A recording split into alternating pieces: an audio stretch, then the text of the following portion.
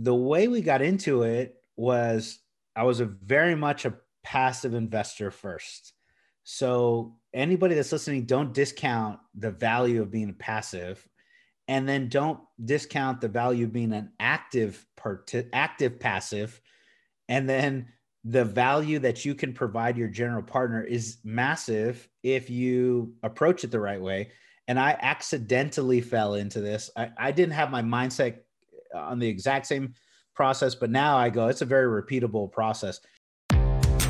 Welcome to Real Estate Deal Closers with Annette Talley, where we focus on the deals. Our guests are real estate closers who will share in detail the whole process from finding a deal to closing it, as well as strategies and tips to help you do the same. Here is your host, Annette Talley.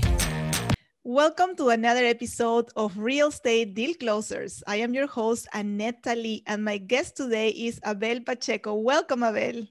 Hey, thank you very much, Annette. I appreciate it. I like the way you pronounce my name too. It feels like that's how my grandmother used to call me, Abel. But yes, thank you very much for having me. I appreciate it. Super excited to connect with you finally. And let me tell you guys a little bit about Abel because he has a lot going on. Abel Pacheco is a real estate entrepreneur, commercial loan broker from Texas with a proven track record of repositioning properties, delivering quality renovated housing products to market, and delivering consistent returns to investment partners. Abel has experience in acquiring distressed properties, managing renovation, raising private capital, and managing investment properties. He and his wife have invested, owned, and operated income-producing properties and in about $93 million value and about 794 doors. He is the general partner and principal partner in 512 doors and a limited partner in 347 doors. That's a big, big number, Abel. So I am excited to hear from you. How are you doing all this? But let's start with your personal story. How did you get into real estate? Well, I started investing in real estate in 2008. I think I have a very a typical investor background, as I hear a lot of these podcast interviews, and I am a podcast host myself. It starts with a something in mindset, a paradigm shift, a change. For me, not unlike many others, was a Rich Dad Poor Dad book by Robert Kiyosaki. And I read this book when I was 26-ish. So I was still in college, and I was working, selling cars actually in Corpus Christi, Texas. And I had moved back for a moment. I had wound down one job and picked up that book, and I go, well, I'm doing something wrong. Because actually at 26, I had already ran my first business for 5 years. During college, I sold Cutco knives. So if anybody's familiar with Cutco, it's like you're selling knives, you do in-home presentations, you start with like your friends and family members, and you ask them for referrals, and then you go call people, and they will let you come over to their house and show them knives, kitchen cutlery. And we would do that. That's what I did through college. And I opened my own business, my own office. They asked me to open a Corpus Christi office, and that was my first taste of entrepreneurship. So negotiated 2 commercial office leases and hired staff and paid, back then it was, I put ads in the physical newspaper. It was kind of before everything that we're doing now on the internet. And so anyways, I recruited a bunch of high school and college kids to come work and sell knives. And I did that for 5 years. And that was my first business. But what happened was I was a young guy, so I wanted to have success. I worked like 7 days a week for like 3 years. I don't think I took a day off. And I probably worked like 70 hours a week. It was not a part-time schedule, but whatsoever. I mean, I literally worked 70 hours, and for a nonstop, I never even took the Sundays. And then I stopped, and I said, well, I need to finish school, number one. So I went back to school. I closed that business down. I moved to Corpus. That's where I was from. So I was kind of hanging out with my dad, selling cars. And I picked up this Rich Dad Poor Dad book. and I thought that's how business owners, I heard the word business owner, entrepreneur, and I imagine working 70 hours a week, 7 days a week for the rest of my life. And I read that and I go, oh, I was doing it completely wrong. I was the individual operator, business owner. There was never a system that I was able to create. The moment that I stopped working, recruiting, hiring, training, that there was no scale to that. And that's why real estate investing, it just made so much sense, even at 26. And that's what we bought our first house. I had a few grand and I bought a house immediately, FHA loan. And then I did that for 10 years. I bought single family houses. So that's kind of how I started. But let me pause and see if you have. That is amazing. I think every entrepreneur had these side hustles. Growing up, I started with selling candy at school, which was not allowed. So it was like a forbidden business. And then I, sold Creative Memories, which was like scrapbooking supplies. So it's always been in my blood to have a business, right? Mm-hmm. And real estate is so much more scalable. So absolutely. And, that book, Rich Dad Poor Dad, it was the first one that I also read in terms of real estate investing. And it did change my mindset, and thinking about business in a different way. So we have that in common. Yeah, very much so. Yeah, I was able to interview Sharon Lechter, who's the co-author for that book. Her name's just not very public, and that conversation was amazing. I got to tell her probably the same thing that you would say, which is why it changed my life, and it's an amazing book. So I know it gets mentioned a lot, but it's definitely worth mentioning again. Yeah, it is mentioned a lot. Like I have to say, like maybe 3 out of 3 interviews mentions the book. But it is, and the funny thing is, like, it doesn't really tell you how to do it. It's just like the mindset, right? Like you have to figure out how to do it, but it's just a mindset changer. Yeah, the next, like your point is perfect, right? Because I remember reading that Rich Dad Poor Dad, and then saying, okay, how do I do this? Exactly. If you've read there's another purple and yellow book, a Rich Dad Advisor book is series, but it's ABCs of Real Estate Investing by Ken McElroy. And actually that was my second book. And so I picked that up and I go, oh, the ABCs, they're going to show me how to buy a single family house. And I'm a 26-year-old kid.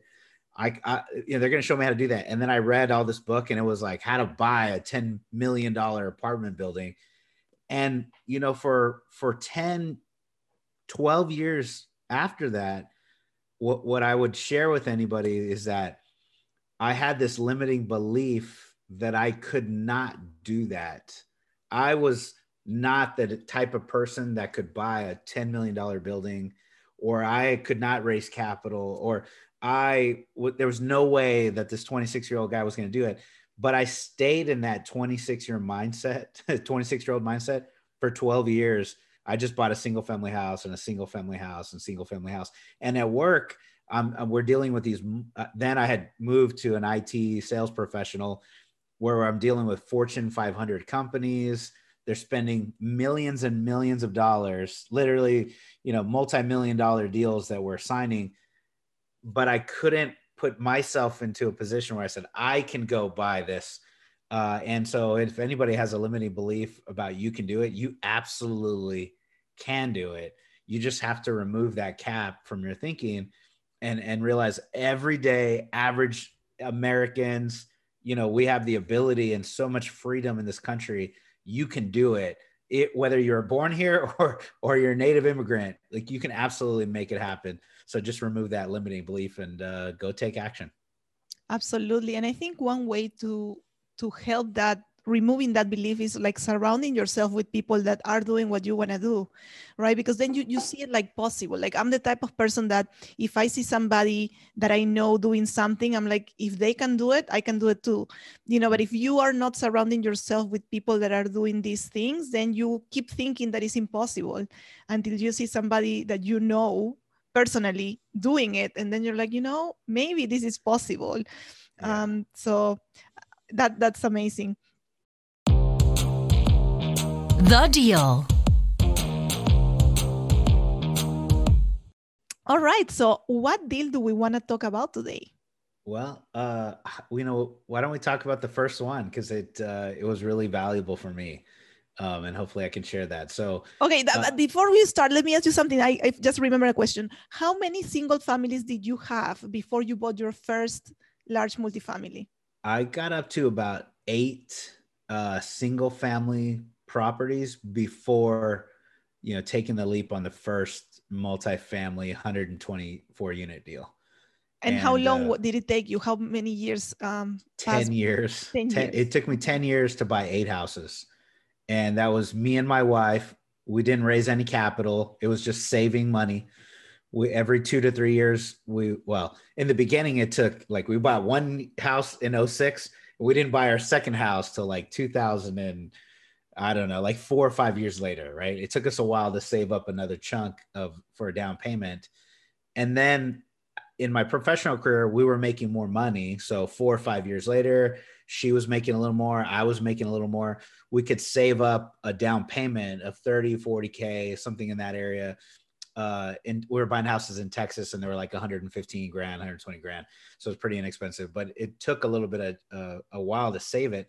And then towards the end of the professional career, because we were making more, we were doing a deal every couple of years. And that's how we got up to 8. And then at the very end, we bought 2 or 3 houses in 2 years. But that's what it took. And then I signed up for some education and training. And I signed it up for it in my head thinking, apartment complexes, I'm going to go buy a building. And I didn't do enough due diligence on the training. I signed up for single family houses, single family training. And I go, oh no, they're showing me all this stuff. Anyways, I spent all this money and I had to implement it. So I ended up doing in 1 year, we did 10 houses in 1 year. Wow. I needed to make my money back after we dropped 25 G's on coaching.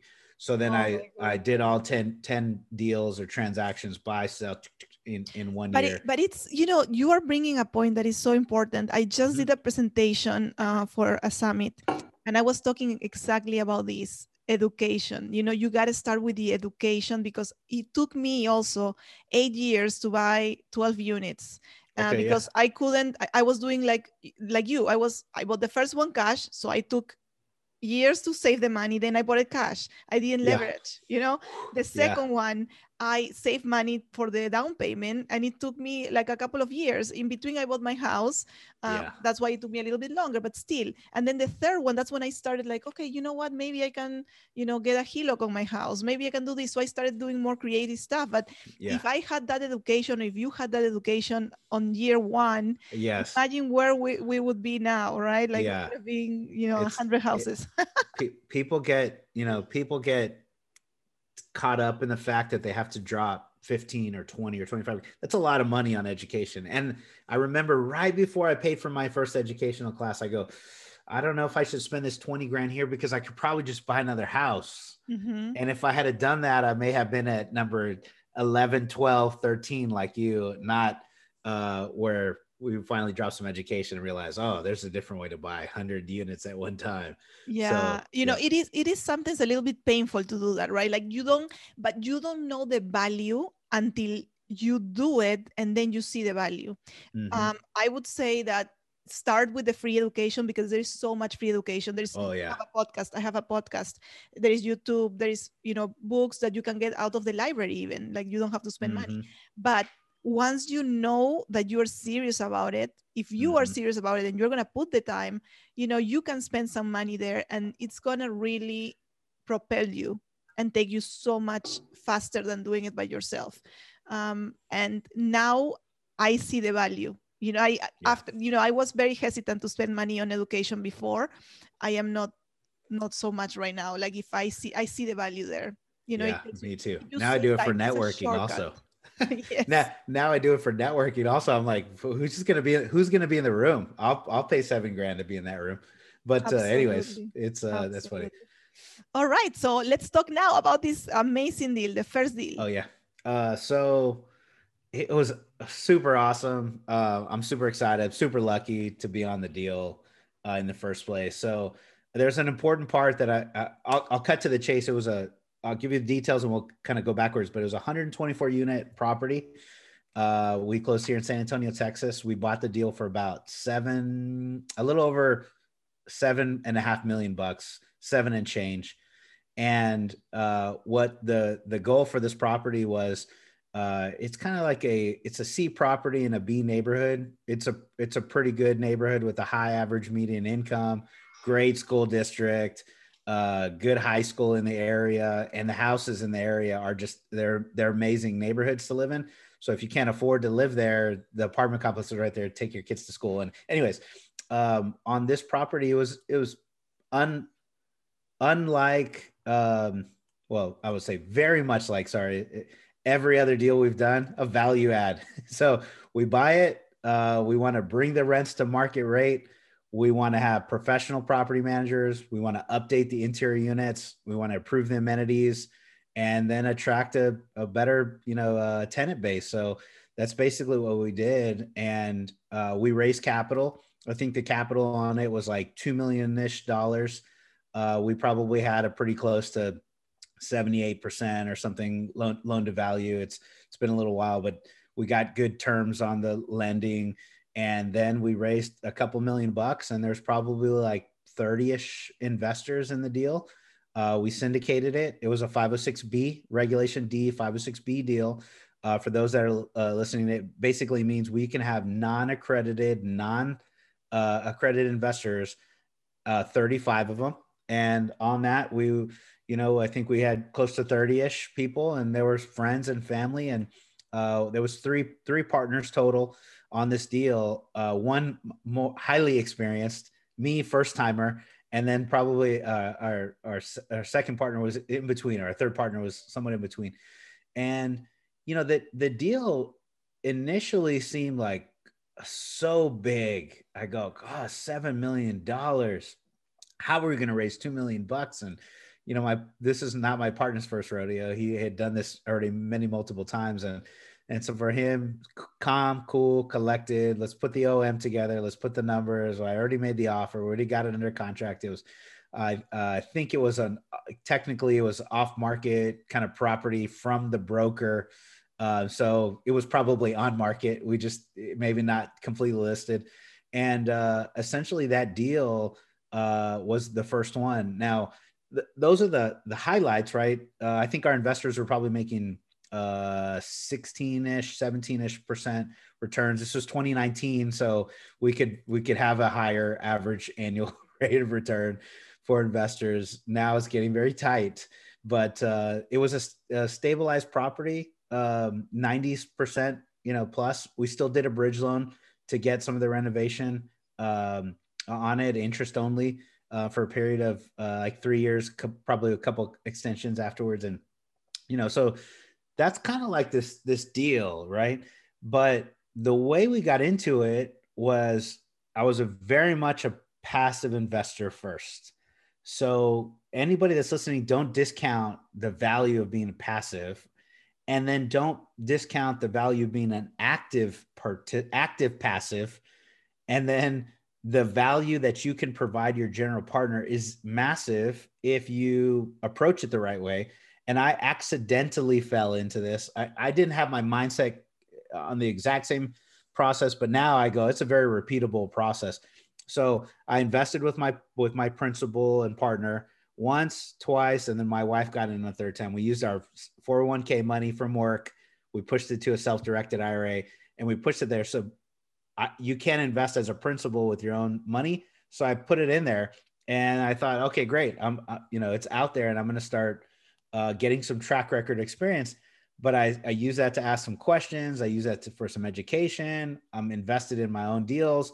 But I told my partner, Devin, at the time, I was like, hey, I really want to go do what you're doing. Can you just teach me and mentor me and coach me? And he said, no, I don't have any time for that. But if you're an owner, I'll answer the questions you have because you're an owner in the project. And I said, okay, well, cool. Here's my money. And let's go once, twice, and 3 times. Well, through that process, he said, hey, you've really been taking a lot of education. I see you go to the conferences, so that's pretty cool. Those are valuable. Do you have a website up and a logo and a card, a business card? And I said, yeah, I'm starting to do that. He goes, start doing that now, because you want to start raising capital today, not find a deal tomorrow and then have to raise capital. So I that's what I did. I started sharing my passive experiences with other people and say, hey, this is the deal I just invested in passively, is my first one. And so friends, mainly from work, were starting to ask me, well, how did you get into that? How did you do it? And I started answering questions and explaining. And that was the quote unquote capital raising for me. Those people were the ones that wanted to invest in my first deal. And, that was very valuable. And then along the way, he goes, hey, I think I'm going to start a meetup. What do you think? You want to kind of do this thing together? And I said, absolutely. So I ran with it. I branded it. I invited all my network, social media, and also individual, one-on-one phone calls, tell them to come to this education. It's free. And he was leading the meetup. So I was getting education. I was bringing other people to him. He was getting other investors as well, because I opened up my network to him and vice versa. So now I'm like in the room starting to get education. And also I'm at the front of the stage, even though it started with 6 people. I was still at the front of the room, but 6 and 12 and 15 and became 50 and 60. And then my last one before COVID was like 80 or 100 people. So it was, and being there, you have other people that say, hey, I'd like to invest with you.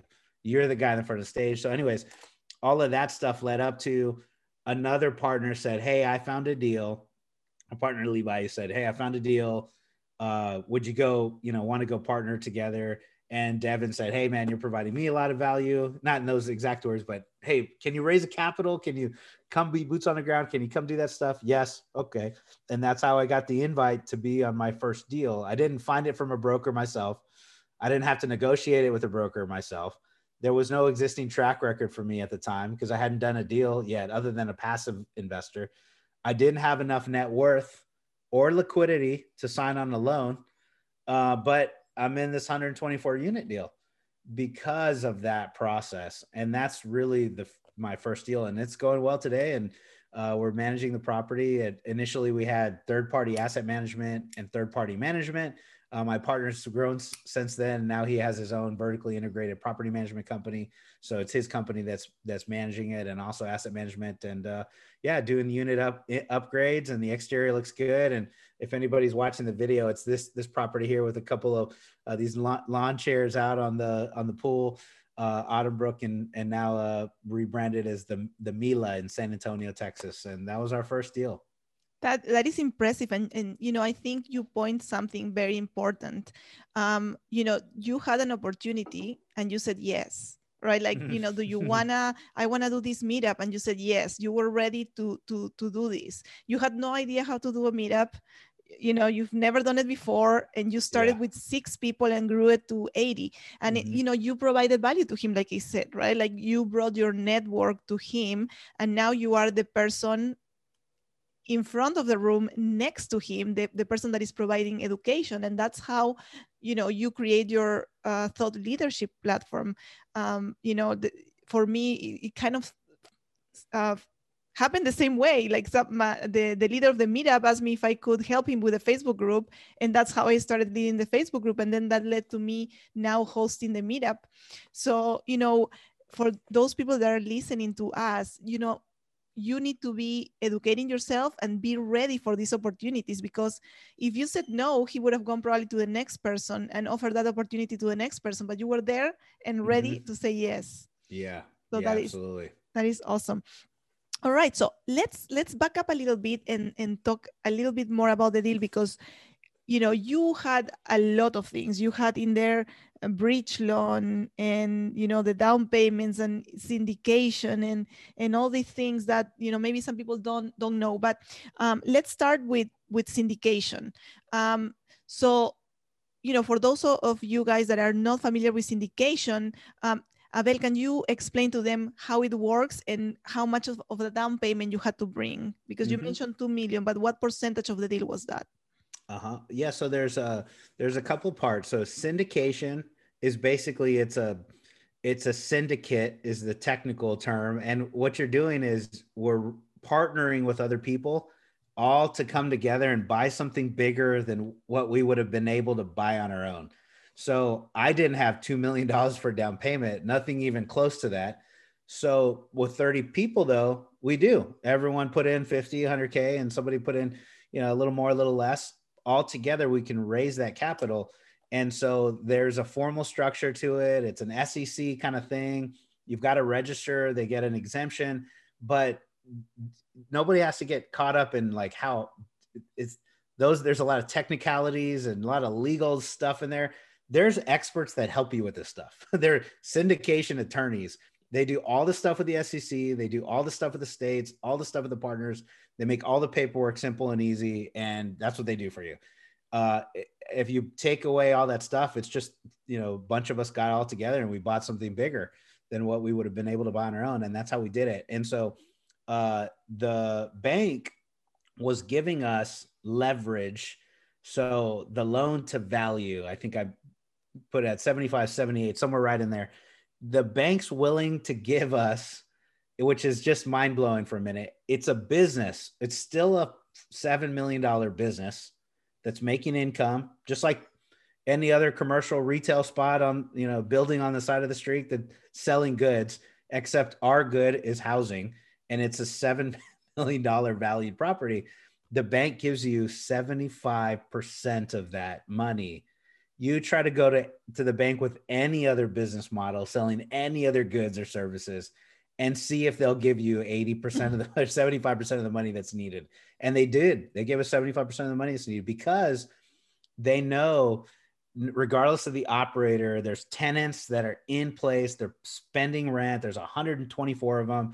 The chances are very small that 124 people would ever leave at one time. So regardless of what happens, the property is just going to generate income. And that's what the bank wants, to know that they're going to give money on a quote unquote sure thing. And they do. But that leaves us with, the reason is maybe 2 million and change is the bank gives you a good chunk of that. But then we also had to raise some capital for the improvements. We need a little bit of the improvements for the interior unit, so we put all this money together and that's essentially the down payment. So it's, finding a lot of like-minded individuals to come together. And, that part could be an obstacle for some people. I don't know 30 people that all have 50K. Well, shoot, neither did I, but there was 3 of us and I knew 6 or 7 and they knew 6 or 7. And my partner had been doing it longer, knew 15 or more. Right. And so once we all kind of come together, it was a group effort, team effort. And that's essentially how we did it. And then, let me pause and see if that answered the question. Yes. Does that help? Yes. And, for people that are investing as limited partners, the ones that are bringing the money, they are, leveraging your experience or your partner's experience in this case. So if you have the money and you want to invest, but you don't have the knowledge, partnering with a syndicator will give you that experience, right? Like you're going to partner for experience and then you're going to put the money. So that's a great way to start. And so that is amazing. That 2 million is a big raise for your first one. So congrats on that for sure. Thank you very much. Productivity hack. All right. So now we are in the part of the show where Abel is going to share with us his productivity hack. This is the one thing that he implemented on his business that has taken him to the next level. Yeah. I was talking to Annette earlier about this. So this is a funny one for me. I am probably one of the worst organization people.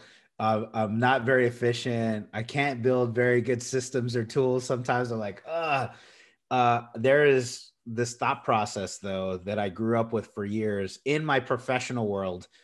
And that was from a company we built at Rackspace. I was there with them as a startup in 2006. The company went from 600 people to 6,000. They went from a $100 million a year business to about a $2 billion a year business when I exited. We went public and kind of exited out gracefully myself. And along that time, what we were kind of everyone hammered into our heads, the top level, the visionary part of it was the culture, mission, vision, was focus on your strengths, not on your weaknesses. And if you can focus on your strengths, like let's say you have an 8 out of 10 at one of your skill sets, one of your strengths, the most positive character traits you have about yourself, you will get so much more productivity out of making that 8 like a 9 or a 10. And it will be more effortless for you to put your time, effort, and energy in the part that you're really good at because you enjoy it. If you're already an 8, you enjoy doing it, you love it. But there's all these other things in your day that are like, they're necessary, that you absolutely have to do them. But you don't like them, you dislike those things, and they just wear on your soul, on your everyday thing. And your skill level is probably really low on those things. Like you may be a 2 out of 10 or a 3 out of 10 because you dislike them so much. You never do them. You don't practice them enough. You don't get good at them. And so that's what happens. So a lot of people will say, well, I'm very horrible at organization, so I need to figure out how to get organized. I'm talking to myself here. So what I stopped doing is saying that I don't really need to get organized. As a matter of fact, I need to focus on, I enjoy talking with people, meeting with people, motivating, inspiring, helping others see a bigger picture is what I really enjoy the most. I love being in groups of like 50 or 60 people. I enjoy being in the front of the room. I like, this, I get super excited by it. But put me in front of this organization thing where I've got to get super specific about every single detail, is something that I'm a 2 at or a 3. So what I do is the productivity hack. I was taught to build a team with someone else that has this high level of attention or detail oriented or all these, the organization part that I may be missing, and partner with them because they're already at an 8 or a 9 in this area. And you know what you do in your 8 or 9 is like their number 2. They don't want to do it either. So the best productivity hack that I have is just partner with people that will fill your areas of the areas that you don't want to do. There's people that will love to do whatever you need them to do because that's what they love to do. And when you two or 3 or 4 people partner up, and we're all meeting our, every one of our deficiencies, and we're all 8s or 9 trying to get to a 10 in our specific area of expertise, we're just going to crush it. And so that's my productivity app. Partner with the people that will help you fulfill your gaps. You focus on your strengths, they focus on their strengths, and we're all going to cover each other's weaknesses on a team. Excellent. I love it. It's so important when you partner up to not just partner up with anybody, but like partner with people that will complement your skills, right? That's what you're saying. Like if you are not very good at something, then partner with somebody that is really, really good at that thing that you're lacking. So awesome advice. Expert tips. All right, so let's go to the 3 expert tips segment. And today, Abel is going to share with us 3 expert tips on acquiring a commercial loan. All right. Yes, ma'am. Well, I thought I would share this. Not a lot of people know, or I don't really broadcast it a ton, but here we go, right? So I serve as a loan broker as well, a commercial real estate loan broker. And I help other partners, other friends, teammates, etc., myself sometimes, source our own debt on deals. And essentially for me, that's like, well, there's a $10 million building. The bank, if they do give you 75%, $2.5 million loan, kind of like we're talking about. And the loan part of it is, it's kind of like a black box for most people. Like how do I do that? How do I get that much, debt on this deal? Well, the secret is the bigger, the better. So a $3 million property, a $2 million property, doesn't really work. The banks don't like them if they're not at least $4 to $5 million. So it's a contrary to popular belief, the bigger is better in this area, which is kind of feels funny if you're coming from a residential background, whether it's an investor or whatever. You're thinking, well, the bank doesn't want to lend a lot of money because my income is super low and my debt to income ratio is this, and they don't want me to spend more than $500K on a house. Yeah, because it's a single family house, but a multifamily property, the more doors, the more scale, the more income, the better it is. The richer the asset, the more income it's going to generate. So I've got a few rules to kind of look at, or a few thought processes around this loan broker side. And if anybody needs help, you guys can call me directly too. So what the heck do I need to get a $10 million property, $7 million loan? You need net worth on your general partner team equal to the size of the loan. So if you're buying a $7 million deal, the bank's giving us $5 million on it. We need $5 million collectively as a general partner team. When I bought my first deal, I said I wasn't a $5 million net worth guy. Well, neither was actually a couple of our partners. We had a key principal who was a $5 million plus net worth guy.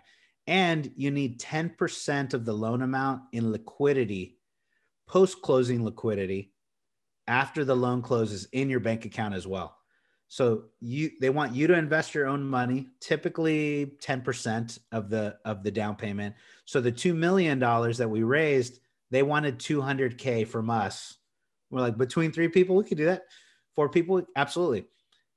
10% in the deal, 10% of post-closing liquidity for the size of the loan. So if the loan amount's $5 million, our key principal also needed $500K of cash or stocks or anything liquid, marketable securities.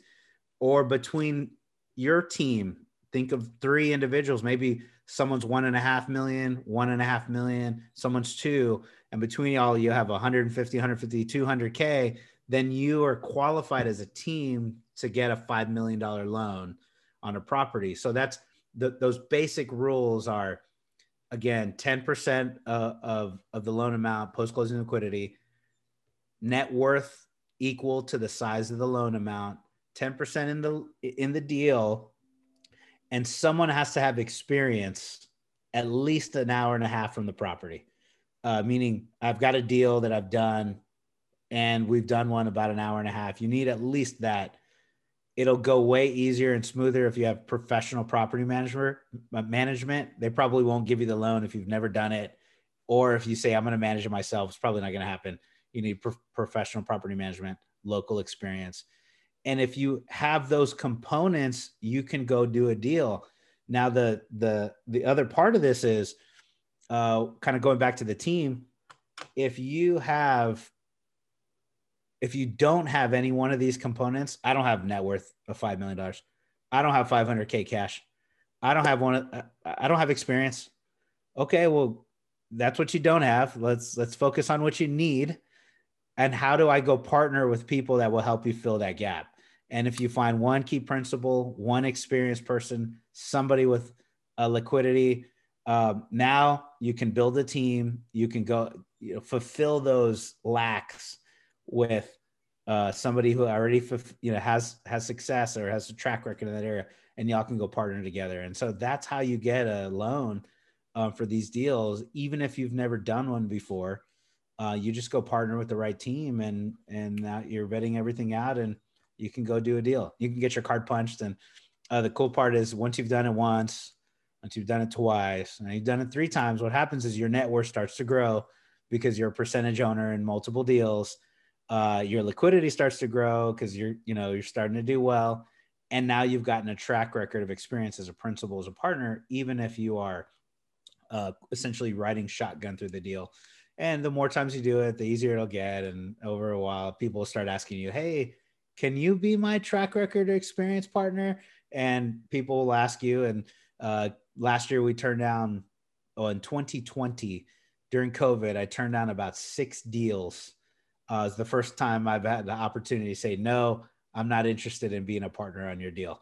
And so we did that 6 times because once you get a little track record, people will ask you, and I hope to have that number even grow. And the same thing, I hope to do more deals in 2021 than we did in 2020. Awesome. All right. This was amazing. I'm excited to hear your progress and what you will do this next year.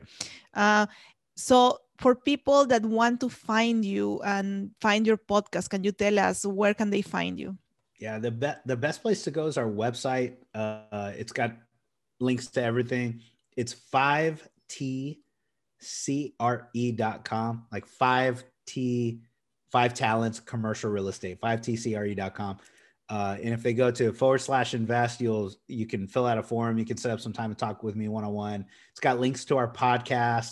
We do the 5 Talents podcast. We've got about, a good number of episodes, about 140-ish shows. We were able to interview Grant Cardone, Sharon Lechter, a couple other billionaires, which is really cool. And just great individuals. We need to have you on the show as well, Ned. And then, absolutely, just having a good group of folks to get some, education from. And we got webinars, and I wrote a book last year during COVID, so that's on there as well. So happy to share that with your audience. Awesome. Thank you so much. And for those of you that are enjoying this episode, make sure to subscribe to the channel and share the episode with your friends. Thank you so much. Thanks, Annette.